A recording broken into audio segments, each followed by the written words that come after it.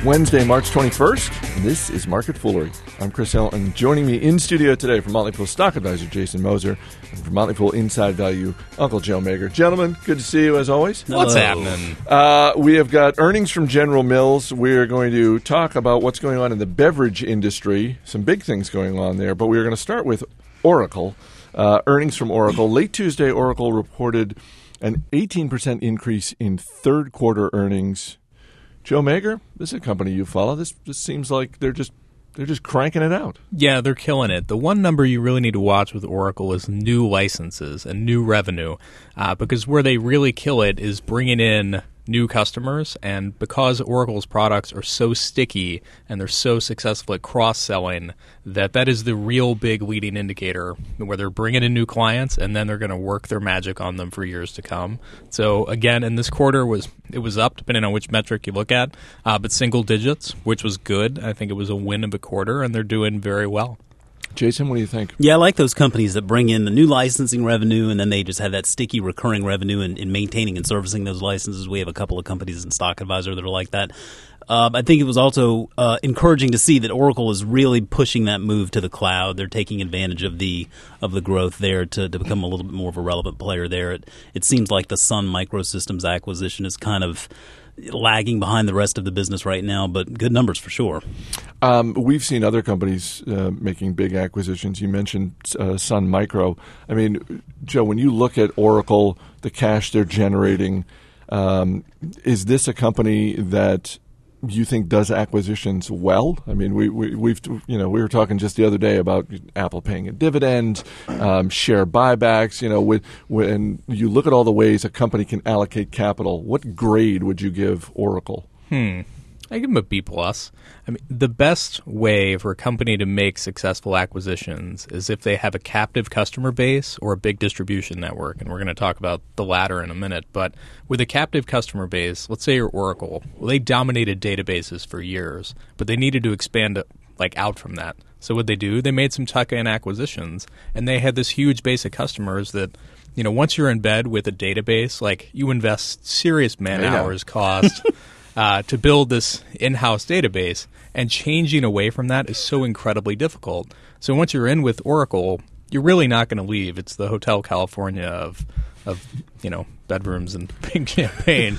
Anyway, but that's the beauty of their model, and they can make these acquisitions like Sun and allow them to incorporate that and cross-sell very successfully. And, to Jason's point, we could bat around whether the Sun acquisitions turned out to be fruitful. I still think it's going to be a ways to figure that out. For a little context, the two things they bought with Sun, basically Sun owns Java, and Sun was hardware. And Oracle's always been software, so it was a real departure. But I think they've been very smart implementing Sun. They've walked away from a lot of bad business. So Sun used to sell a lot of hardware at low margins, low prices, very competitively. And Oracle was like, no, we're too good for that. So they've walked away from it. And you've seen hardware sales actually fall. And if you just look at that, you think it's not going well. But they're really just turning away bad business. And meanwhile, they're incorporating Java and a lot more of their kind of end-to-end solutions in these turnkey big box machines that companies can buy. And once you buy one of these machines from them, you're basically entirely locked into Oracle because it's a complete solution. We're not even through the first quarter of 2012. Already Oracle shares up around 18%. Just to close out on Oracle, what do you think of the stock, the valuation? I like it. I think it's pretty attractive.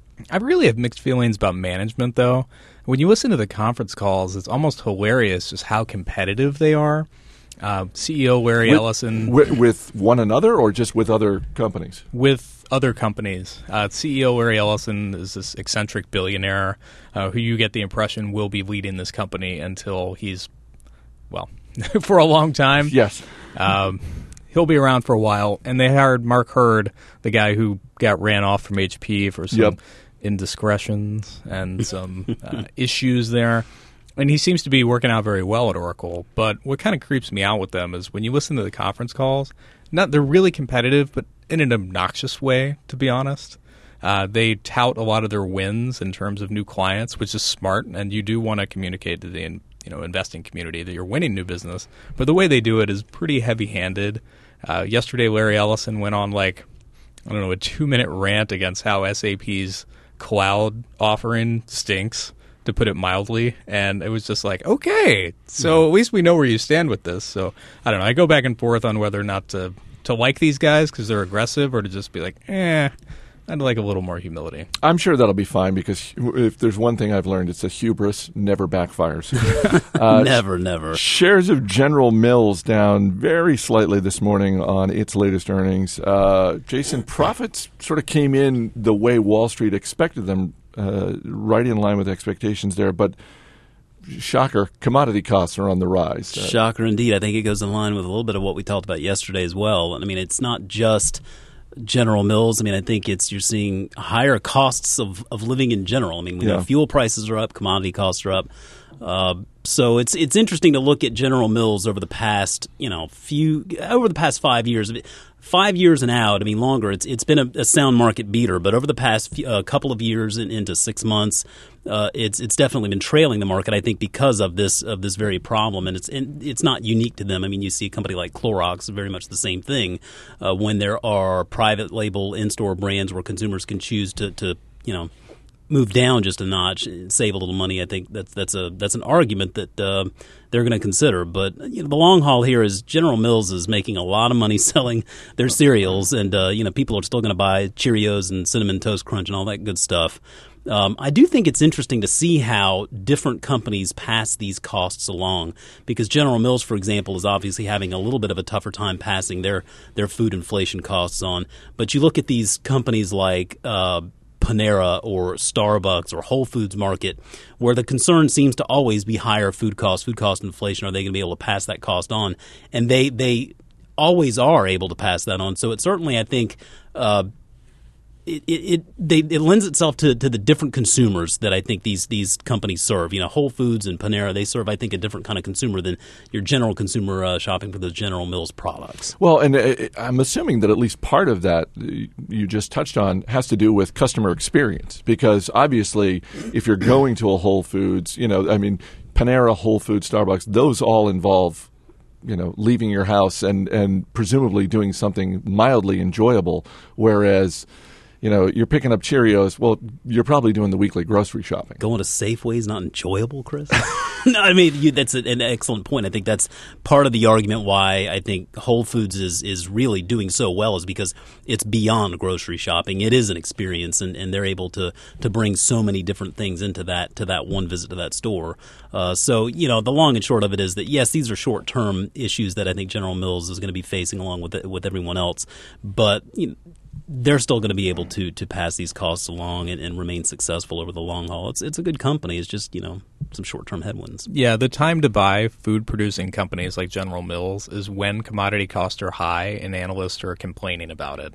That's always when margins are narrow, and that means that there's room for upside once they get back to normal. And I've seen that play out so many times with so many food companies. Yeah, and it's just very obvious. To Joe's point there, you look at the 3-month, 6-month, 1-year chart on something like General Mills, and you see that the market is sour on it because of those very reasons.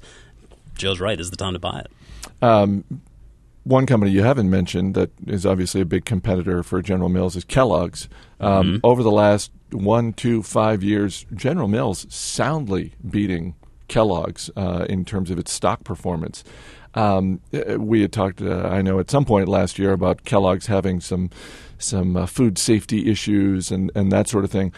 Just operationally, is General Mills, in your opinion, just a very well-run company? Because it seems like that kind of performance, because Kellogg's is facing probably all of the same input costs that General Mills is, that to me would indicate that operationally it's just a better functioning company.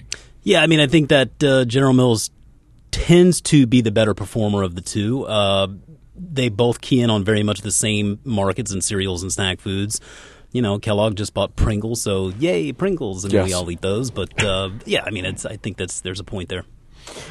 Soda sales in the United States have been declining for the past 7 years, and the pace of that decline increased in 2011.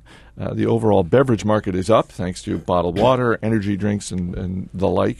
But Beverage Digest reported this week that the big three beverage companies, Coca-Cola, Pepsi, and Dr. Pepper Snapple, all sold lower volumes in the U.S. Last year as all of the leading soda brands were falling. Coke, Pepsi, all of them. I mean, I didn't have anything to do with that. I was going to say, Jason, you and I were certainly doing our part to keep sales of Diet Coke going strong. First and foremost, I'm assuming, Joe, this is not a surprise to you that soda sales are falling. Yeah, this has been kind of an ongoing trend, and I would say, remember, this is kind of a U.S.-centric trend. Abroad, right. This is a different story. Coke's killing it abroad. Yeah, I mean, Coke and PepsiCo, but Coke especially, have been ahead of the curve on this. It's not news to them that they needed to differentiate and diversify away from, the brands that have treated them so well. But because of the distribution networks they have, they're able to do that and do it in a very profitable way and make some really smart tuck-in acquisitions to take advantage of that. I will say also, just from the experience of living abroad, this sounds a little bit silly to say, but things like Coke and Pepsi are still somewhat of a luxury kind of brand over there. I mean, it's a little bit of a status symbol for someone to be able to go out and get a Diet Coke or a Pepsi product or something like that. Whereas obviously here, it's just part of our everyday routine. So it is a U.S. and North American specific issue, but I think it's also just a testament to the amount of substitutes and options that are out there on the market today. There are more, it seems, than ever before. And no question, more focus on drinking things that are good for you. And it's not to really say that coffee is necessarily good for you, but I think it is. There's a study that comes out like every 6 months about the health benefits of coffee. At least a couple of cups a day, right? But I mean, it's a lot more substitutes out there than there were before. So if you're an investor, I mean, I'm a Coke shareholder, but if you own shares of Coke, Pepsi, Dr. Pepper, Snapple, what should you be thinking about this? Because is this not really a concern? Because, as you said, Joe, soda sales in the rest of the world are doing well. Are you happy that the overall beverage market is up and, these companies are diversified? They're not just betting it all on soda. They've got their juices and their bottled waters and that sort of thing. What should investors be thinking about all this? I wouldn't sweat this. Remember, Coke gets about 2/3 of its sales from outside the U.S., so they're a predominantly international company. And within its U.S. base, remember, it's not just Coca-Cola.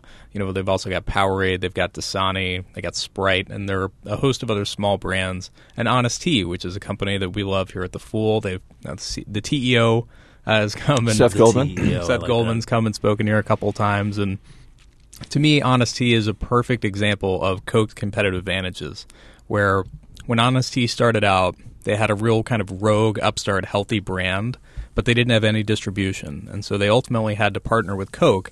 Coke's a natural partner for it because they are everywhere, and they have the trucks to get product where it needs to be quickly and cold. And by buying an Honest Tea, they get this rogue, healthy brand that they can plug into this huge distribution network, ring out tons of sales, and it's a great win for them. You mentioned three companies there in Coke, Pepsi, and Dr. Pepper, and I think shareholders of companies like Coke and Pepsi definitely don't want to be sweating something like this for the very reason of the distribution models and just the broad array of products that they offer and the new products that they bring to the market every day.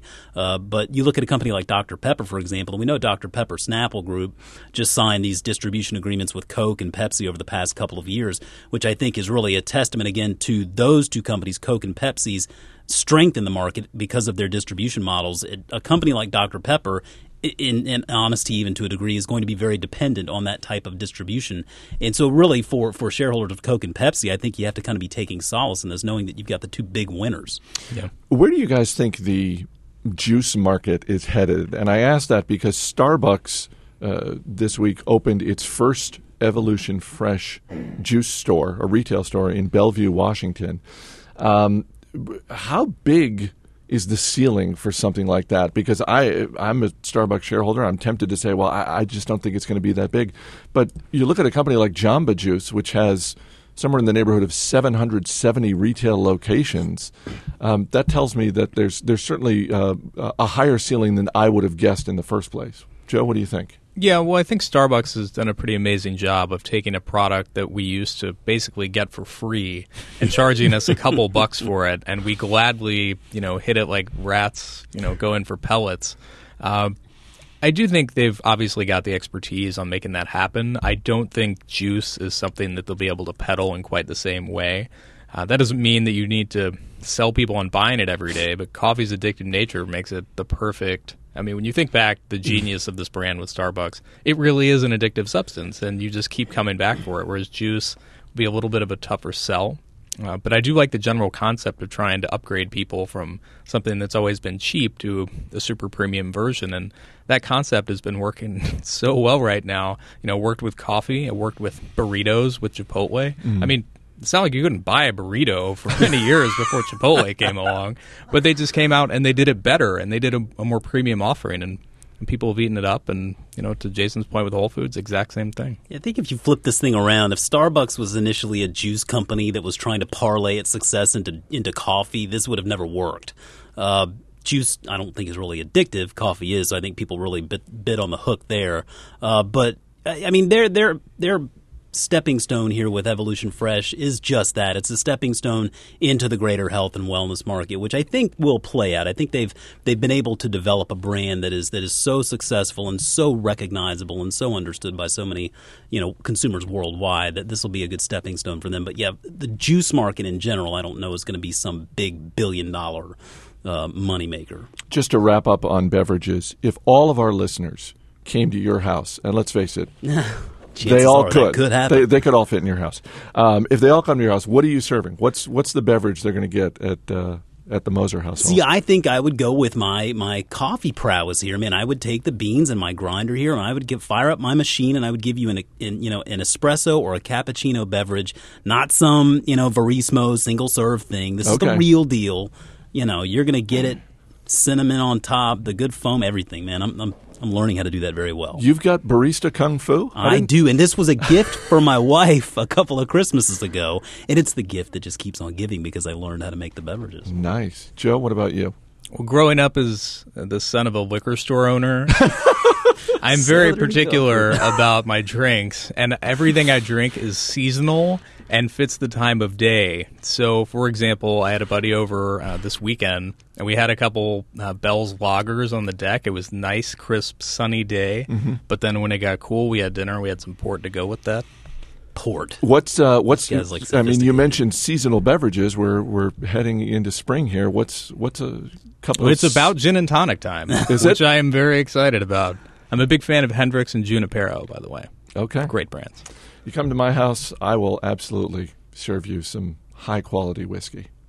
Got the Irish whiskey, got the Scotch, got the bourbon, whatever you like. Absolutely. I thought you were working a pun in there with some vodka or something, but I guess we missed that one. No. He makes whiskey pancakes, too.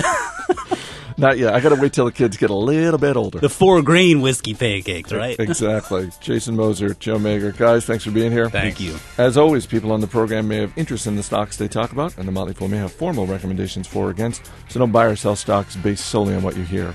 That's it for this edition of Market Foolery. Our producer is Matt Greer. I'm Chris Hill. Thanks for listening. We'll see you tomorrow.